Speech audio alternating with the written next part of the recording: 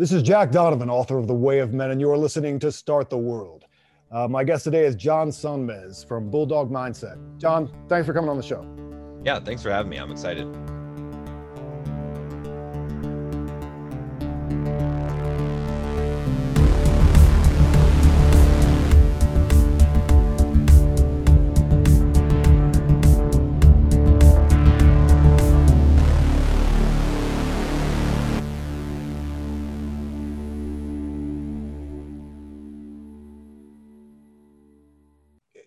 Tell everybody a little bit about, because obviously we've met in person and we both spoke at the 21 convention, and I thought you're a really cool dude, and I listened to you speak there and whatever, but a lot of people who are listening to this podcast might not know what your background is or what Bulldog Mindset is. So why don't you get us up to speed?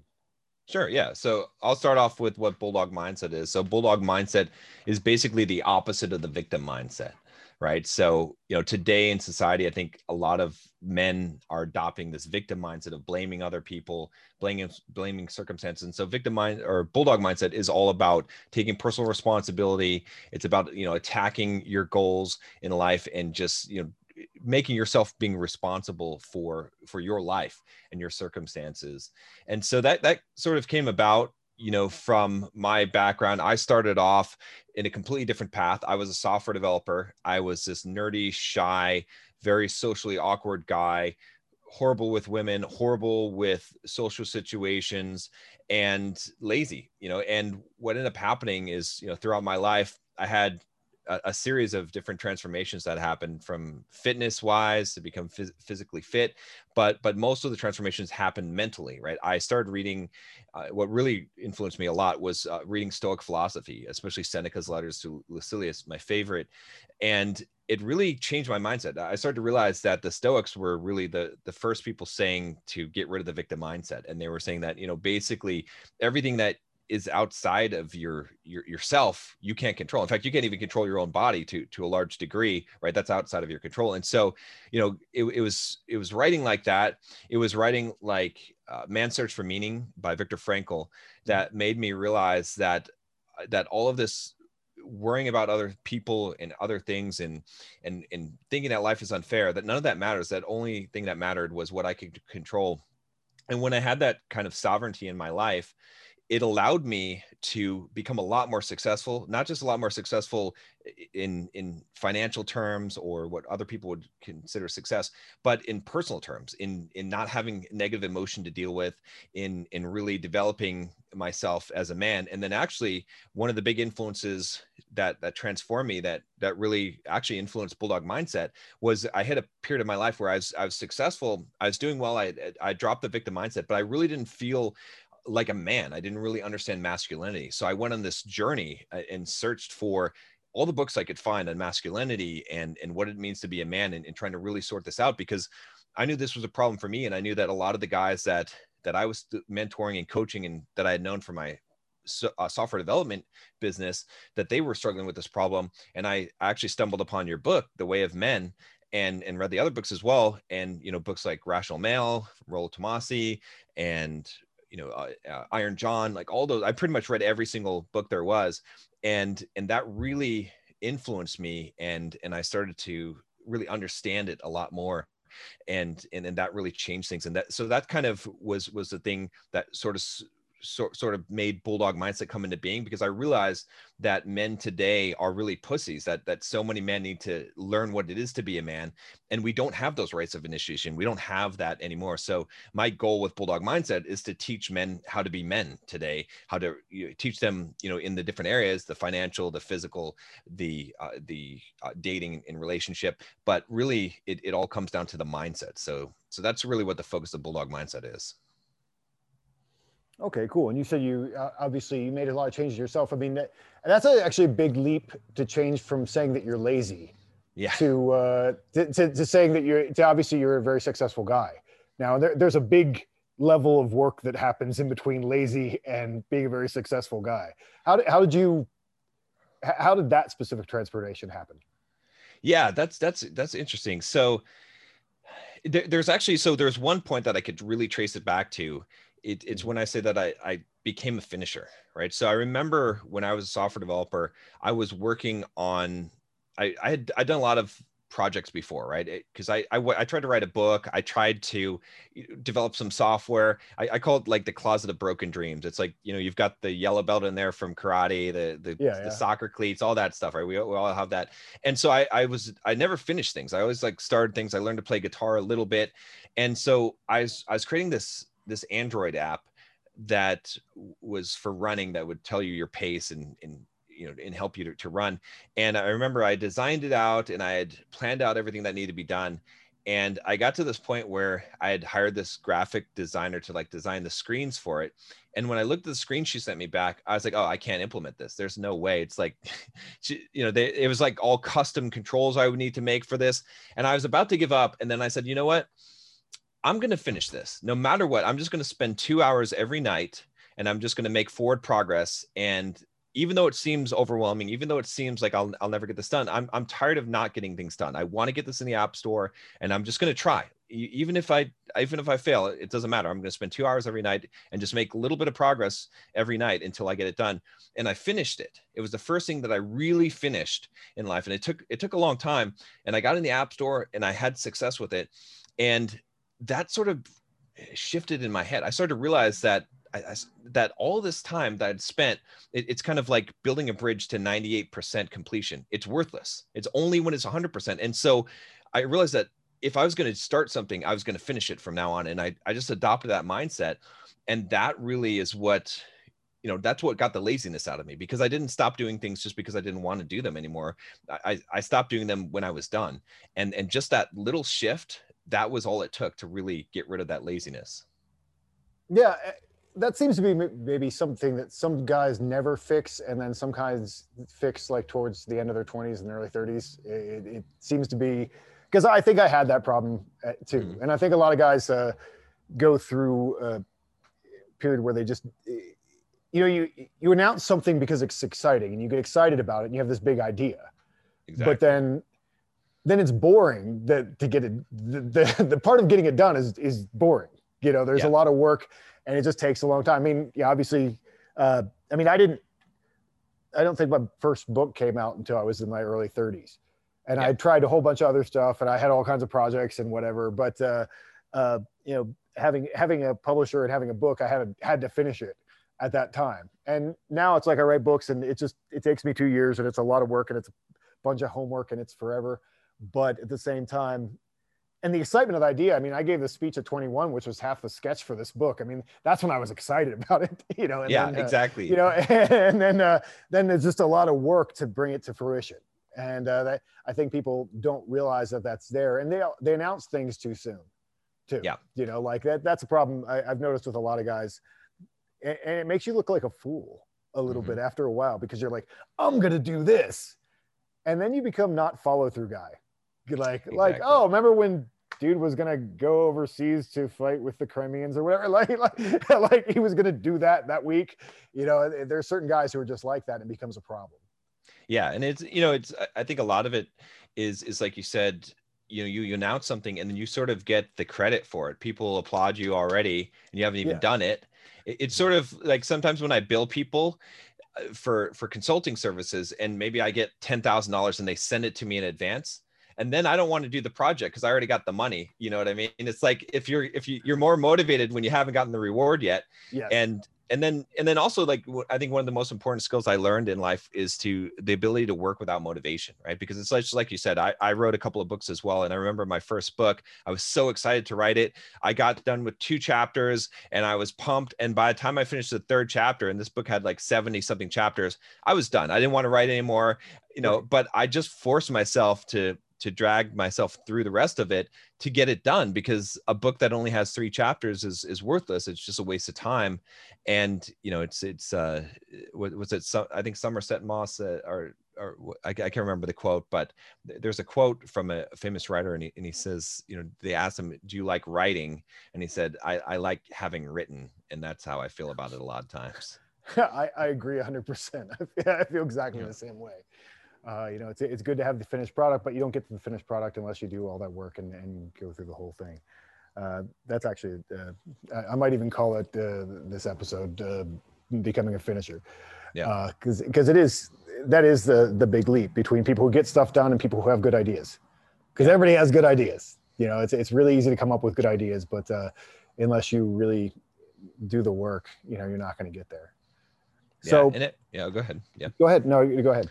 I was gonna say, yeah, I mean, I think one of the big things about that is that like you're always going to face some difficulty. And a lot of people call it burnout. They're like, oh, I can't do this anymore because I'm burned out. And I hate the word, because it's really just, you're hitting the point, that wall.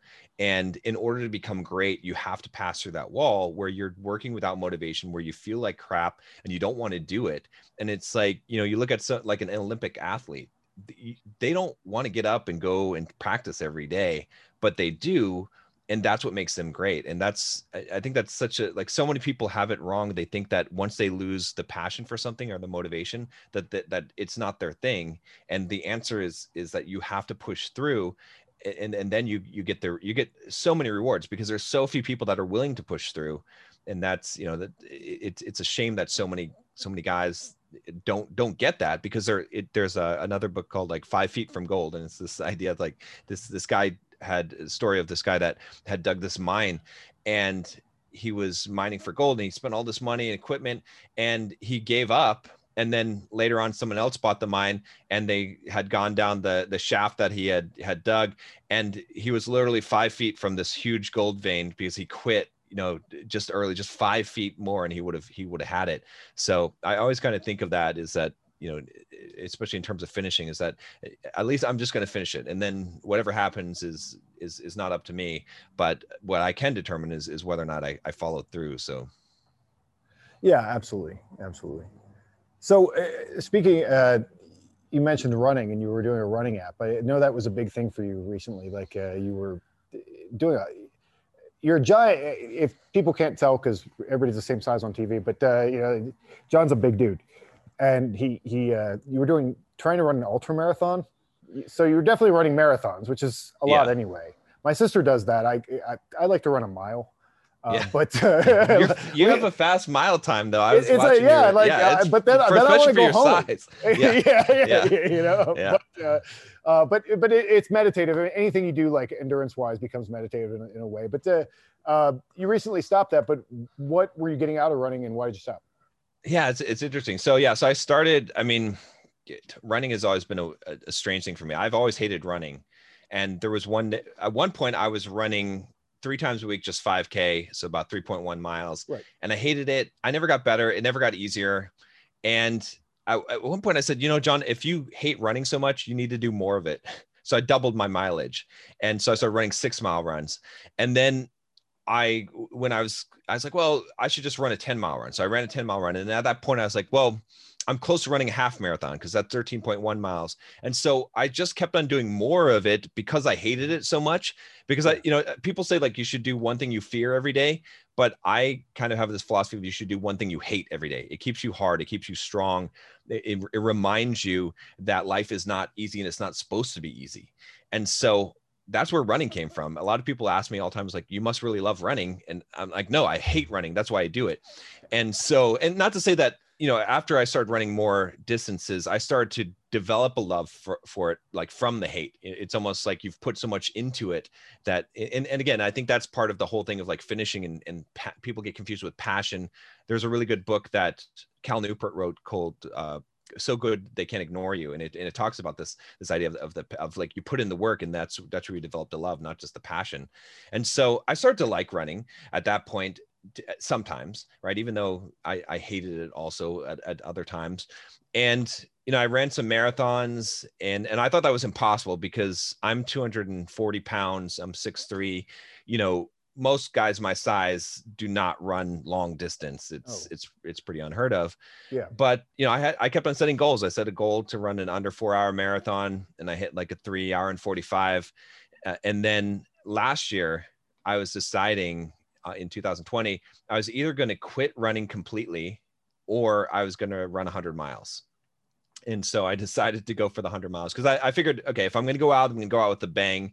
And so I started training. I hired an ultra marathon coach, and he was kind of like, yeah, I don't know anyone over 200 pounds that's run ultras regularly. But I was like, well, he's like, but I think I can train you for it. So I started training, and it was really ridiculous training. At one point I was burning 6,000 to 7,000 calories a day on average, and in running, up to 80-mile weeks. And so I ended up running a 50-mile race, which got canceled.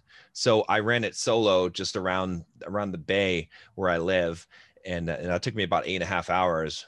And then I've been training for this 100-mile race. I went up to Flagstaff, trained up in the hills there, and then they canceled the race.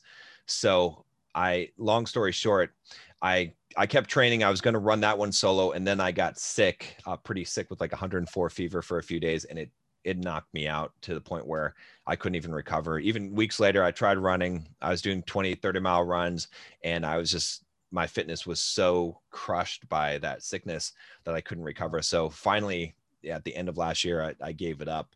And but I did get the 50-mile, and I got what I came for out of it, which was, really, when you do something like that, it's not the actual race, it's all the training. It's waking up in the morning knowing you have to run a 30-mile run and going and doing that. And that's the thing that running for me was something that I did in order to make myself stronger, because I try to set goals about who I want to become, not what I want to get.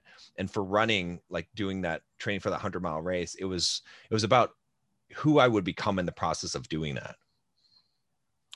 That's a really good way to look at it. I mean, I think that is, any kind of goal really is one of the things that really helps you train. And when you don't have a goal, any kind of training becomes really difficult, because why? There's no why. There's no telos. There's nothing at the end there.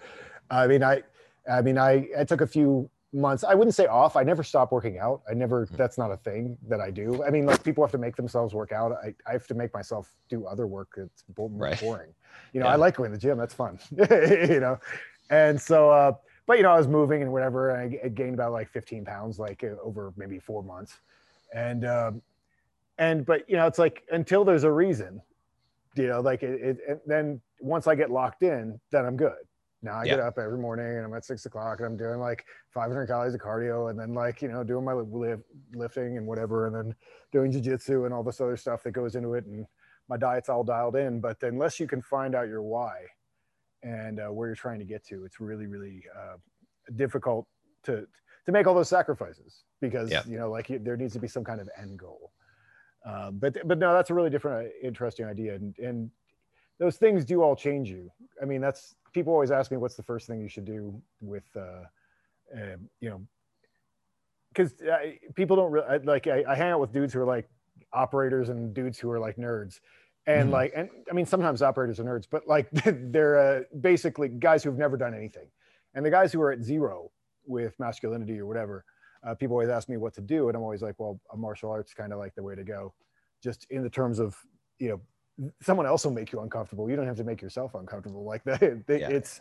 That's part of the process, and then it does, but all those things do change you. I remember I went to, I remember going to my first boxing class. It was like after I wrote The Way of Men. I was like, I guess I'm going to go do this, I'm like 38 years old walking to a boxing class for the first time. And it's scary and weird and like, uncomfortable. And then you get to a point where you're just a different human being. Yeah, exactly. Like after a few years of doing that kind of stuff, you're like, well, you see things differently, and you see how other people act and they walk differently, and you have a different perception about what you can do. Because I think that's something that stops a lot of guys, is that they have a narrative about who they can be. And sometimes, I mean, it's not like we don't have limits, because we all do have some kind of limits, and sometimes you can go a little too far outside of your own wheelhouse, to the point where you're like, why are you doing that? You're good at this thing. Why are you doing that thing that much? Don't try to be, don't try to be a world-class boxer when you're, 45 years old and great at finance, like that's not really, there are certain limitations, but especially for young guys, I think they have a lot of limitations built into their narrative that like, well, I can't be this, like I can't be the guy who does that. And a guy who comes over and rolls, I actually have mats. This is my new office, so I have mats behind this wall here. So I have like a 10 by 20, and so we roll over here on Sundays sometimes. And a guy who comes in, he's like 25 years old. And I think he went through a rough time. You know, when he was younger, he just didn't really think anything of himself or think he could be anything. And now he's like trying to get a special forces contract because he's like, why could I not be that guy? Of course I can. Yeah. You know, totally different mindset. And that's where you have to be, I think, for a lot of things. Yeah. I'm just mentally going through some of the stuff that you've said over the, you know, I watch your stories every once in a while and so often. And one thing that I remember you said is that people lie to you, like when you're coaching them. And that cracked me up. Talk about that a little bit. Yeah. So it's funny. I mean, pretty much there's a formula actually, which guys do. It's human nature, you know. It's I think we all do this to some degree. We have to train ourselves out of it. But you know, I'll get on a call with a guy, or he'll just email me, and it'll be this pattern. It'll be, you know, some insecurity. They'll first reveal what their problem is, and then they'll tell me why they don't actually have the problem, or it's not their fault. So, for example, I had a guy that was like, one guy that was like, I have a problem with asserting myself and being aggressive. How can I become a more aggressive, like assertive man? And then in that same email, he told me about one time where he had a metal baton and he beat 5 guys badly with this metal baton. And I was like, I just emailed him back. I did a video response. And I was like, I'm going to call bullshit on the beating guys with a metal baton. That never happened. I was like, don't try to lie to me. I know that didn't happen. That's, you know, this is, and I told him about the common lie pattern, and he replies back. He's like, yeah. He's like, you're right.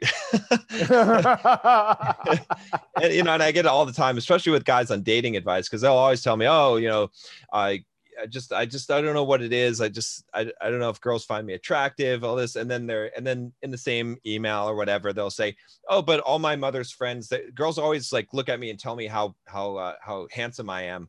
And I'm like, yeah, that's probably not happening. You know, it's like, but it's a compensation mechanism. But, you know, we all tend to kind of lie to protect our egos. But I always have to take whatever some guy tells me is his problem, and it's usually the opposite. So I had another guy that was telling me about how he wanted to know about how he could stop being so cold and disconnected, and be more compassionate as a human being.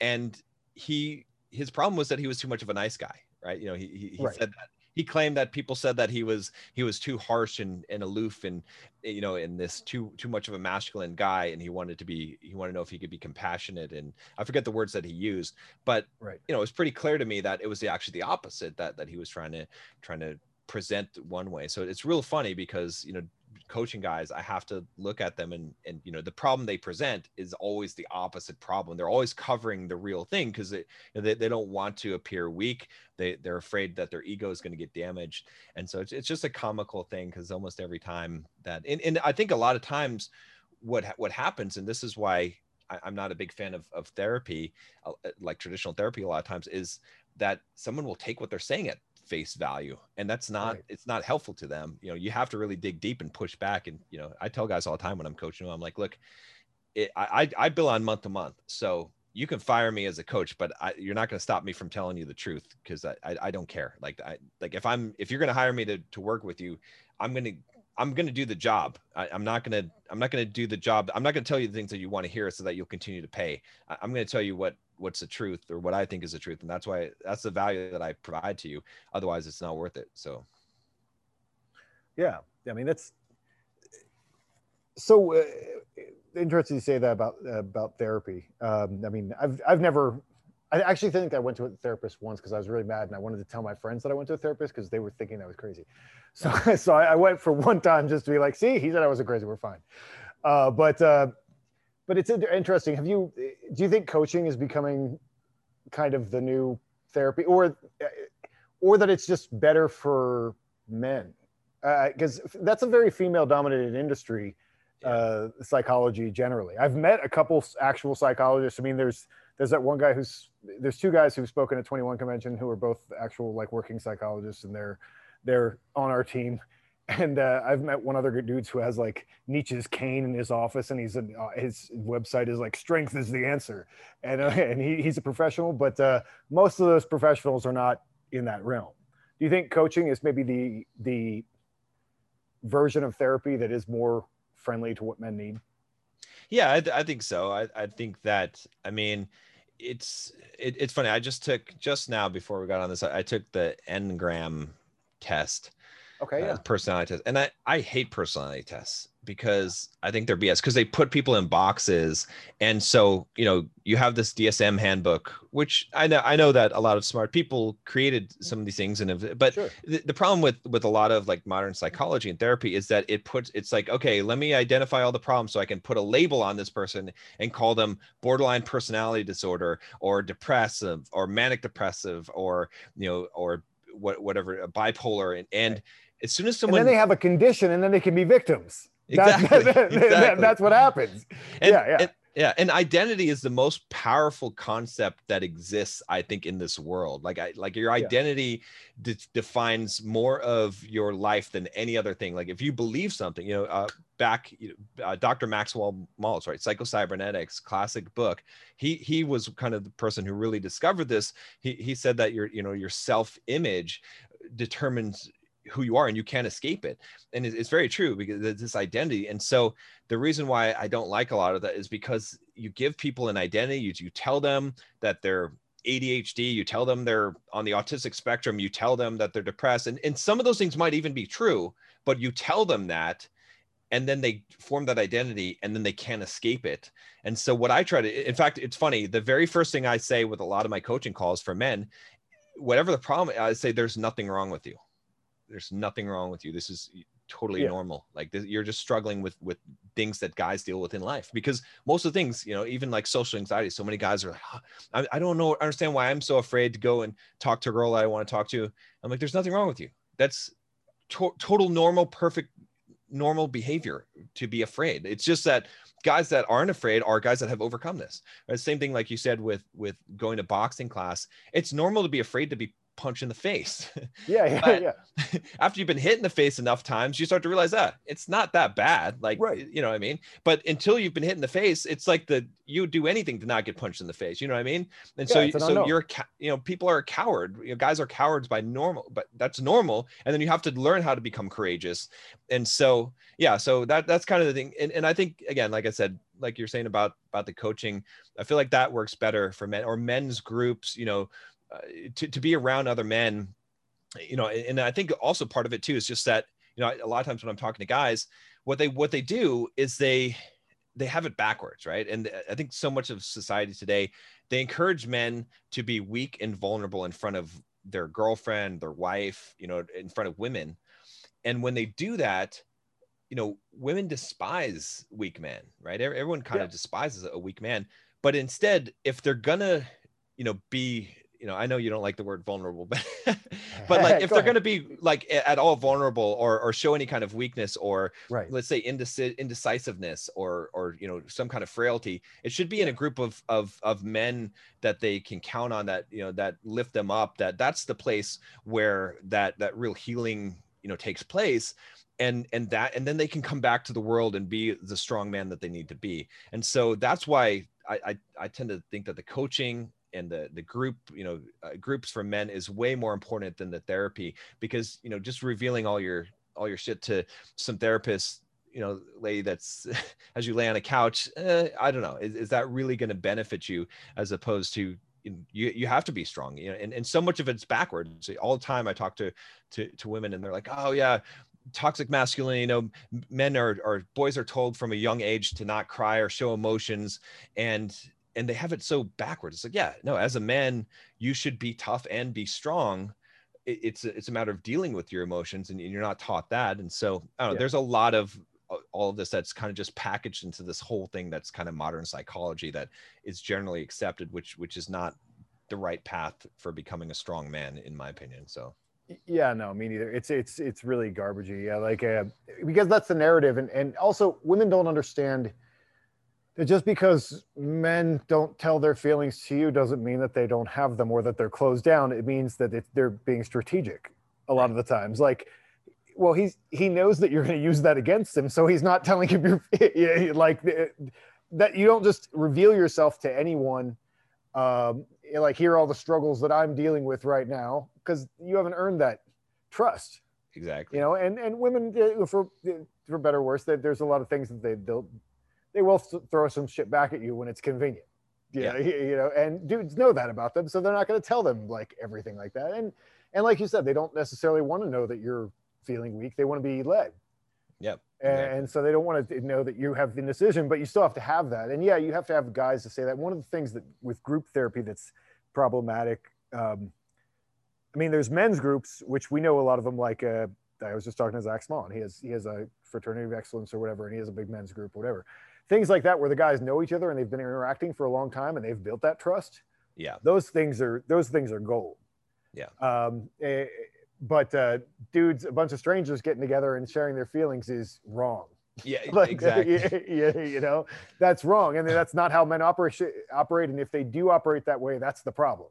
You know, right. Like that's, you know, they need to fix that. But I've been even when I have like events out at my land in Washington. It's just always interesting to me. There's something that we do called Sumble, which it's kind of a English Germanic thing that people have been doing for a long time. It's just kind of something that it was useful, so I held on to it. And basically, it's something that, you know, after main ritual thing, and after I'm done talking, basically, then everybody goes around a circle and says something that they think is important. And to me, I don't care about that personally because I've already talked. You know, like that I've already done my thing. But it's so interesting to me. It almost never fails that all of a sudden you give guys that opportunity and it's their turn and they take it really, really seriously. And they have some things they want to talk about. Yeah. You know, like that's what's funny when women say that the men are all closed down, and like the same guys that they say that about, sometimes you can't get those guys to stop talking. Yeah, exactly. Like, you know, I've worked with some guys that are just like, that guy never shuts up. You know, like he has all kinds of things to say. It's just, you know, like they're just careful, I think, about with what they say to people.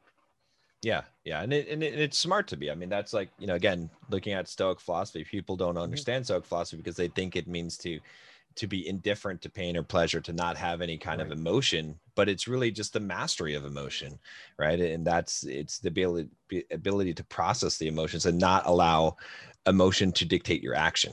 You feel strongly, but your actions are determined by your logic and what is the right course of action. And that's, I mean, a man that is ruled by emotion, who can trust him? I mean, you wouldn't want to follow that guy into battle knowing that his anger is going to tip him off and maybe he's going to make the wrong strategic decision, or fear or envy or whatever it is going to, you're not going to trust that guy with your life. You're going to trust the guy with your life who is stable, who is not emotionless, but makes their decisions based on logic and reason as opposed to emotional. You know, it's a feminine trait to be dictated, you know, to have your actions dictated by your emotion more so, which is not necessarily a bad thing, but it's a bad thing for a man, in my opinion. Absolutely. So, yeah. Absolutely. And, you know, like along the same lines of what we've been talking about, I had a dude DM me the other day and say that he was diagnosed with like combative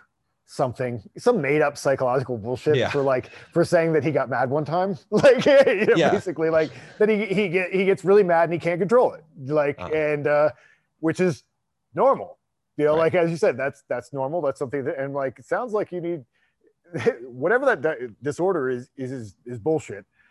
What you actually have is needs to learn how to control emotion better. Exactly. Yeah. You know, and that's why it's like in the book, you haven't read it yet, but it just the new book that I have come out, and I was just talking about this with Zach, was the George Washington. It's such a timely figure, and that was his whole thing. Basically, like, you know, he was kind of lower middle, he was like lower upper class, I guess is what he came into, and so he was never really up with the high people, and so he had to like rise in society. And also rise as a warrior and whatever before, you know, in the English army before it became the American thing and whatever. And so early on, one of the things that he really gravitated towards and his biography is this the whole way through. This is his theme in his whole life, is that he's a really, really passionate dude. Yeah. Who learned to shut his mouth. Yeah. You know, yeah. He learned to shut his mouth until it was time. And didn't just run his mouth and say anything he wanted to. He was like, let me be careful. and think about all the options and all the like try and figure out all the contingencies and whatever.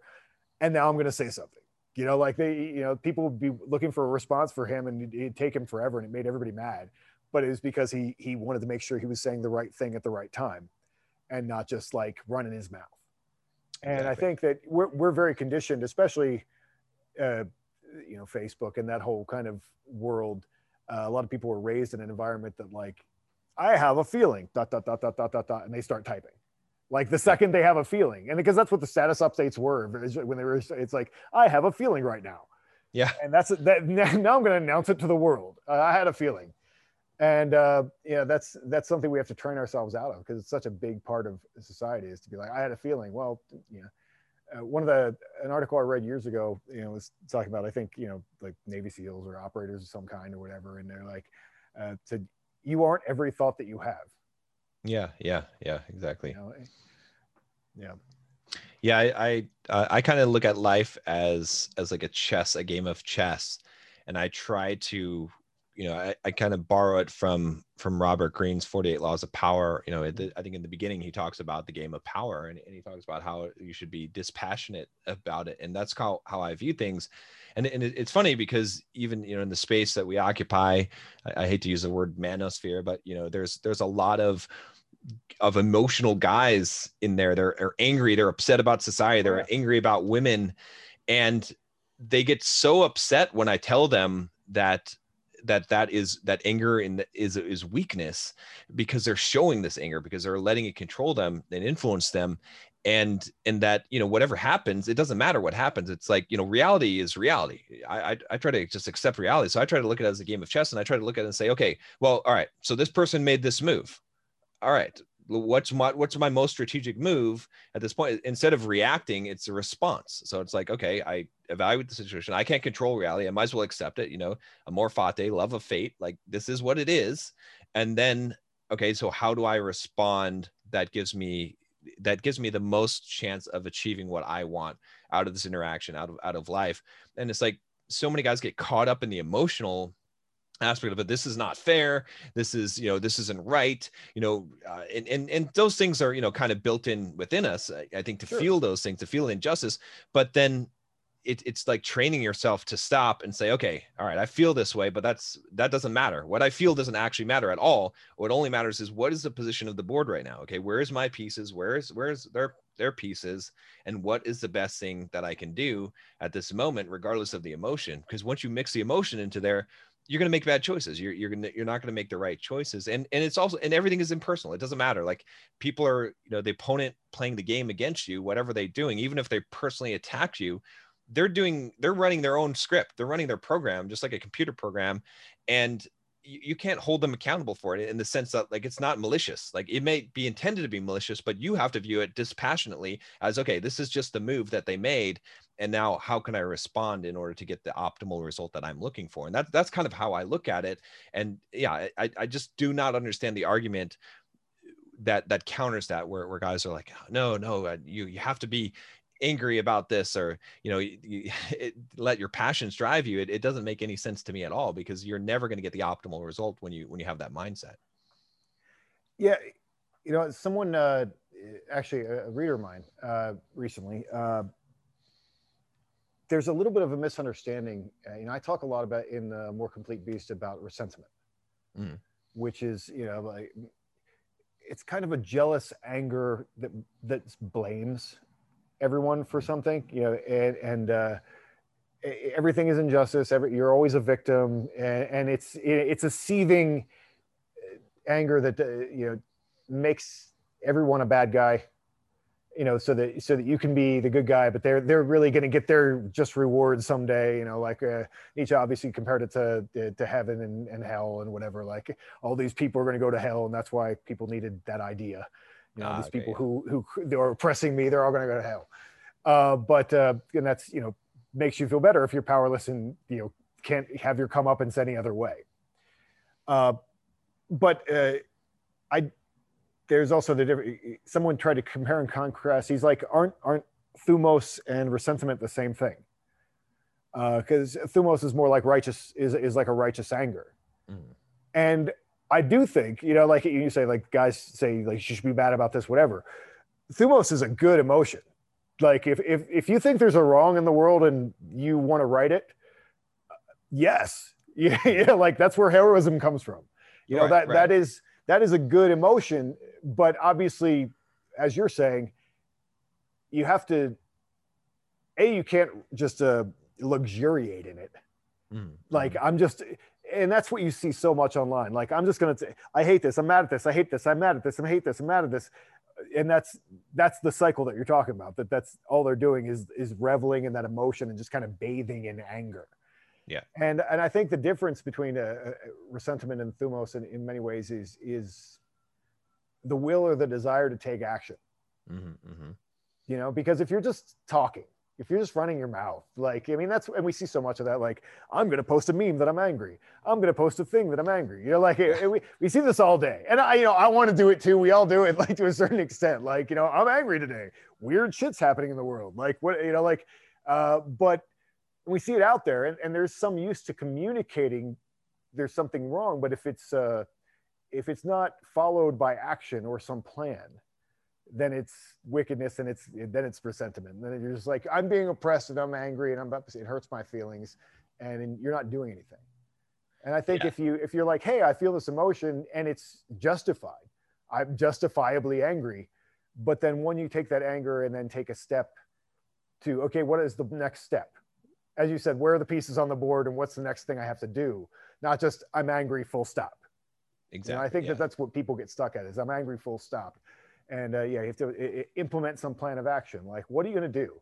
Even if it doesn't work, like you have to be doing something about it instead of just being mad. It's a Yeah. big. Yeah. I would agree. I would say that, just in general, emotions are signals, right? Just, Mhm. to tell us something, to spur us to some kind of action.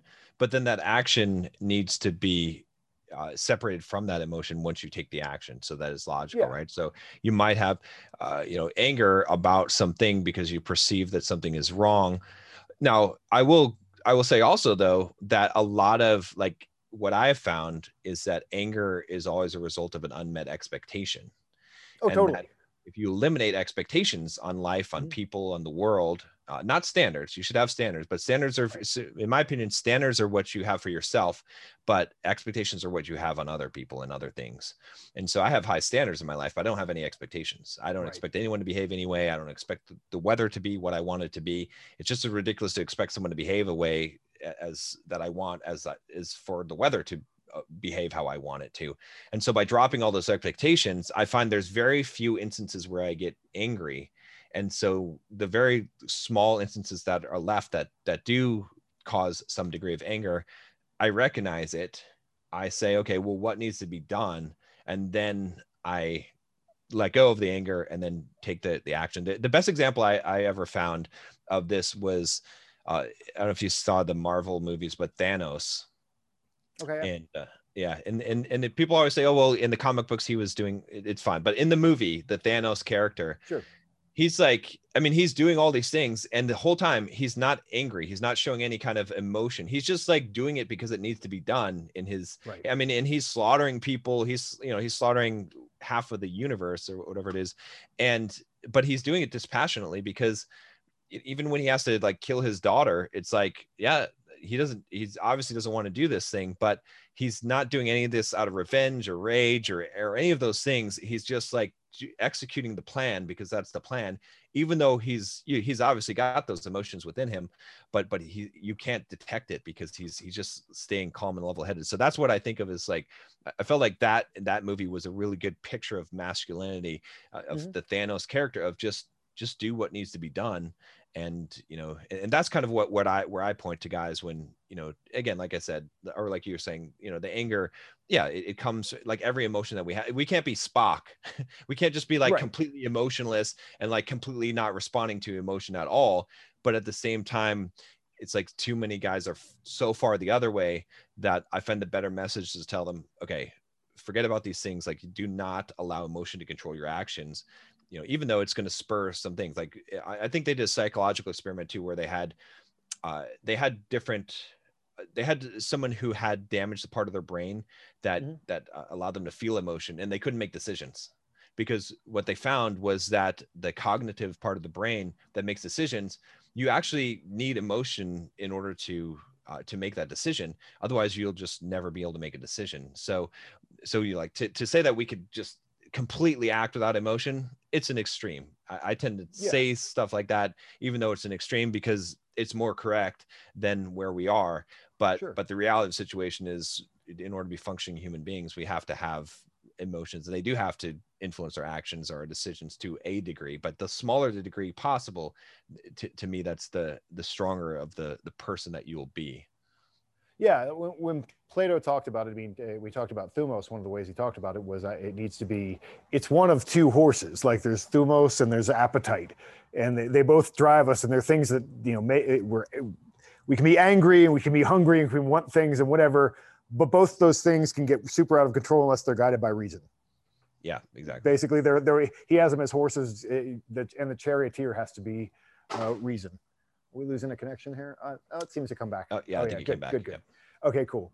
But yeah, it has to be guided by reason. And I think that's the difference between really unproductive stuff. And something else that you said was really interesting. It reminded me of experiences that I had. I mean, I used to hang out with a lot of people who called themselves Satanists, right? Many years ago. And they all thought it was so cool to call themselves misanthropes. Like, I hate people. People are terrible. I hate people. And I always thought it was really poserish and annoying, you know, like you're just saying you hate people. Why? Then people should hate you, right. You know, like, because you hate people, you're like a species traitor, you know, but you hate all people. Okay, great. But what it really was is that they were idealists, and they hated people because people weren't how they wanted them to be. Yes. Like you said, the expectations that people hold is that people have an idea of like, this is how everyone should behave because I think this is how they should behave. And no one else got that memo. Like whatever invented, and a lot of guys get really, really idiosyncratic about that. Like they have constructed an entire worldview of this is how everyone's supposed to behave. And then they can get mad at all the reasons why why people aren't behaving that way. And I'm like, that person wasn't raised by the same person. They haven't read the same books that you have. They have all kinds of different backgrounds and so forth. There's no reason to not, I talk to a lot of people who get angry about the news. I mean, I get angry about the news occasionally myself, but there are all those articles that are like, like supposed to trigger you. Basically, like they're supposed to be outrageous. They're outrageous headlines. They're supposed to be like, men are garbage, and here's why that needs to change. Stupid stuff that you see all the time, right? And they're like, how could they say this? And I'm like, there's so many guys. They're like, I cannot believe that someone would say this. I'm like, why?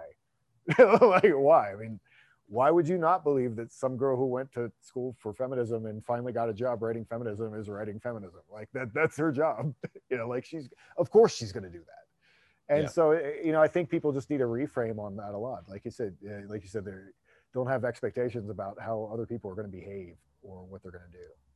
Yeah, the more you drop expectations, the better your life becomes, because then it doesn't, one other philosophy I live my life by is this idea that don't think about anything you're not going to take action on, because it's just a waste. It's a waste of time. Don't even look at it. Like, you know what I mean? It's, I first sort of developed this philosophy when I was on a strict diet, because I was walking by a Burger King and I was like looking at the burger, on the wall, and I was like, wait a minute, why am I looking at this? It's like, John, either go in there and buy a burger or don't look at it, because if you're not going to take action on it, there's no point. There's no point in occupying any kind of your time with something that you're not going to take action on. And so that's the same thing with anything that's out of your control. The news, well, are you going to go and write that lady that wrote that article? Or are you going to go, belt her one, or what are you going to do? Like, you're not going to do anything. You're going to post on Facebook, maybe. I mean, if you're not going to take action, then don't worry about it. It's not a big deal. And it's the same thing even with going on right now with everything with the pandemic and the crazy political stuff. It's like, I believe me, I'm like very staunchly libertarian. So this stuff really could get my goat if I let it. I could really get enraged about all this stuff. But to some degree, I'm like, okay, well, what am I actually gonna do? Am I gonna take action? I mean, I've got somewhat of a platform. I talk about some things on my videos, and maybe that makes an impact. But for the most part, I'm like, there's nothing I can do. There's nothing I'm controlling about this. I'm just here for the ride, and I'm gonna try and help as many guys along the way to navigate this ride as best as possible. But I'm not going to change the president. I'm not going to change Congress. I'm not going to change, medical doctors that are, are making this thing much greater than it is, or whatever the political machines are in place. It maybe if I'm going to do something, I'll form an army, but I'm not doing that. So if I'm not going to do that, then I might as well just work on using this information to help guys understand their sovereignty, or to take sovereignty in their lives. And so that's kind of how I look at it. But yeah, it's really interesting, just this idea of acceptance, of not having expectations. It took me a while in life to develop that, but once I developed that acceptance and realizing like reality is what reality is, whether I like it or not, it really allowed me to have a large degree of peace in my life, and to not experience the negative emotions. And it's kind of funny, too, just kind of circling back, with all of this, because you, like you're saying, like the guys that are the misanthropes, right? That hate everyone. Yeah. I get it all the time. It's funny when I'm coaching guys, I get, because I a lot of my coaching is teaching guys how to lift weights, get strong, become a badass, develop mental toughness. And, the guys want all those things, but whenever one of my coaching clients asks me, well, what's a real mission? Well, like what's a real like gift, like, or thing that men do? And I think the answer usually surprises them, because I always say that men's true gift, like that us as men, our true gift is to, the love that we give to the world. And I think that throws them for a loop, because that's really what we're doing. Like when you think about self-sacrifice, and you think about all the things, like why, what is our greatest gift as men, it's actually that. And so anyway, I thought that was interesting, just like the comparison between like hating the world and hating everyone. And I used to kind of have that perspective, until I think what changed my mind was I read Dale Carnegie's book, How to Win Friends and Influence People. Yeah. And in that book, he talked about, he's like, look, if this person that you hate, had the same experiences as you, or you had the same experiences as this person in life, if you had their DNA, if you grew up in their family, if you had the environment that they were in, you would act and think exactly the same way that they did. So if you're going to blame them, you can't really blame anyone for anything. Not to say that people aren't responsible for their actions, but you can't blame them, because they're just a product of what they are, and you would be the exact same, and you would say the same thing and think the same thing. And so once that really clicked in my head, that allowed me to have a lot more compassion for people. I might disagree with them, I might have to get into conflict with people if I need to, but at the same time, I don't hate them, because I know that I would be that same person if I had that exact DNA and their environment. And that was a really powerful way that shook me from that mindset. Yeah. I mean, it's definitely, yeah, you definitely have to, I'm definitely willing to hold people responsible for things. Yeah, but, for sure. 100%. But yeah, I mean, you can't,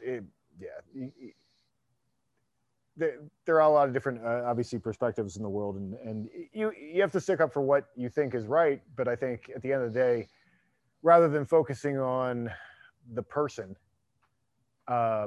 who's doing it, I think, it's like, well, what's the solution and how are you going to fix it? If you think there's a problem, how are you going to fix it? What are you going to do? And it doesn't have to be, you might not be the guy who does everything, but what little thing can you do? Right. I try to do that all the time. It's like, I'm not a rich guy at all, but I have a little extra money, and I try to put my money where my mouth is when I can, to a certain extent. Like, I don't know if I like Gab or not, but I'm glad there's a free speech platform somewhere. So, I paid for the $100 for the year, whatever, because I want that to exist. Yeah. So that's an action that I took. It's not like I'm going to go petition Congress, but or whatever, but that is an action that I took. And I always say that any solution for a problem that starts with "if we all just" is always wrong. Right. Exactly. That's always the wrong. Like, your answer, whatever you're going to say next is wrong. Yeah.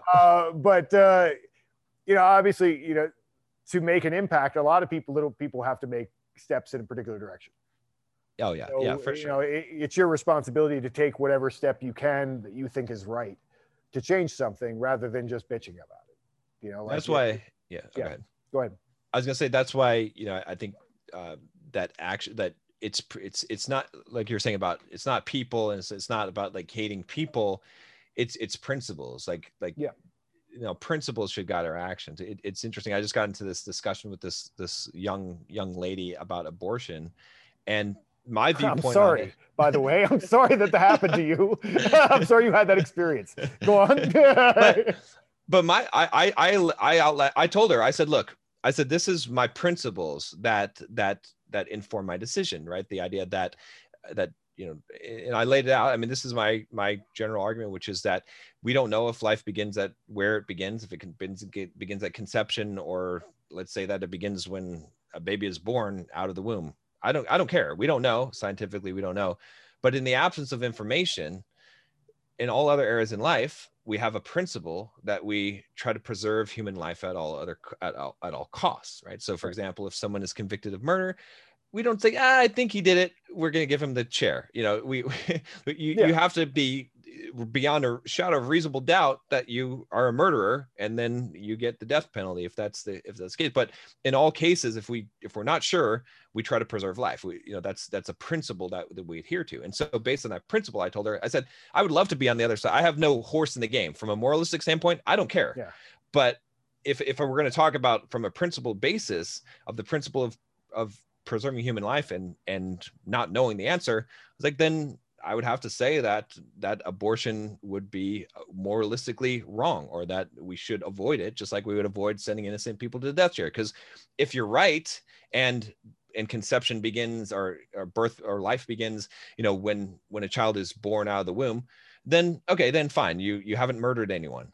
But if you're wrong and it begins at conception, then it's a great atrocity, So based on that, just from a logical perspective, that's where my argument was coming from. And I was trying to explain to her, it's like, I don't have any horse in the game. If you convince me logically otherwise, I will gladly switch sides. I'd rather be on the more popular side. Believe me, it'd make my conversation a lot easier. So I don't have a horse in the game from an emotional perspective. Everything in my life, I try to have like principles, and then cascading levels of principles. So this principle has a higher priority than this one. And that's how we make decisions, because I feel like if you're making decisions based on any other thing, then you don't have any true guidance. And that's the only framework that I can develop to guide my actions and guide my thoughts. Otherwise, I don't want to be emotionally attached to a specific idea or course of action. I want it to be based on principles that we hold true, because those are constant, whereas everything else is different. And again, it's like, am I going to do something because I hate this person, or am I going to hate this person? No, I don't need to hate this person. It's just like this principle defines what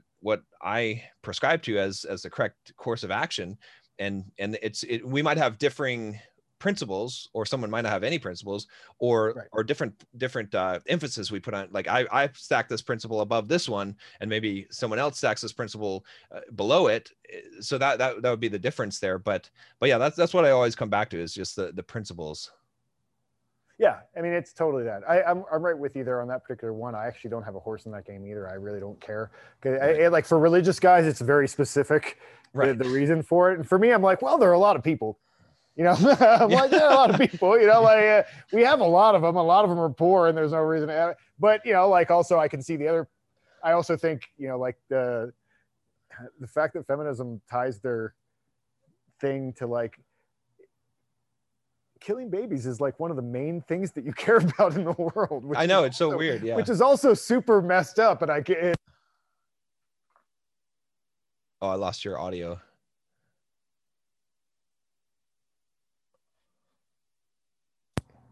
Back? Yeah. Okay. Okay, cool. I clicked the button with my leg. All right. But yeah, anyway. But yeah, again, I don't have a horse in the game, but it is that's one of those issues that I feel like when politics didn't matter, because I didn't care, like that was the big thing that was one of those big things that people always got mad about.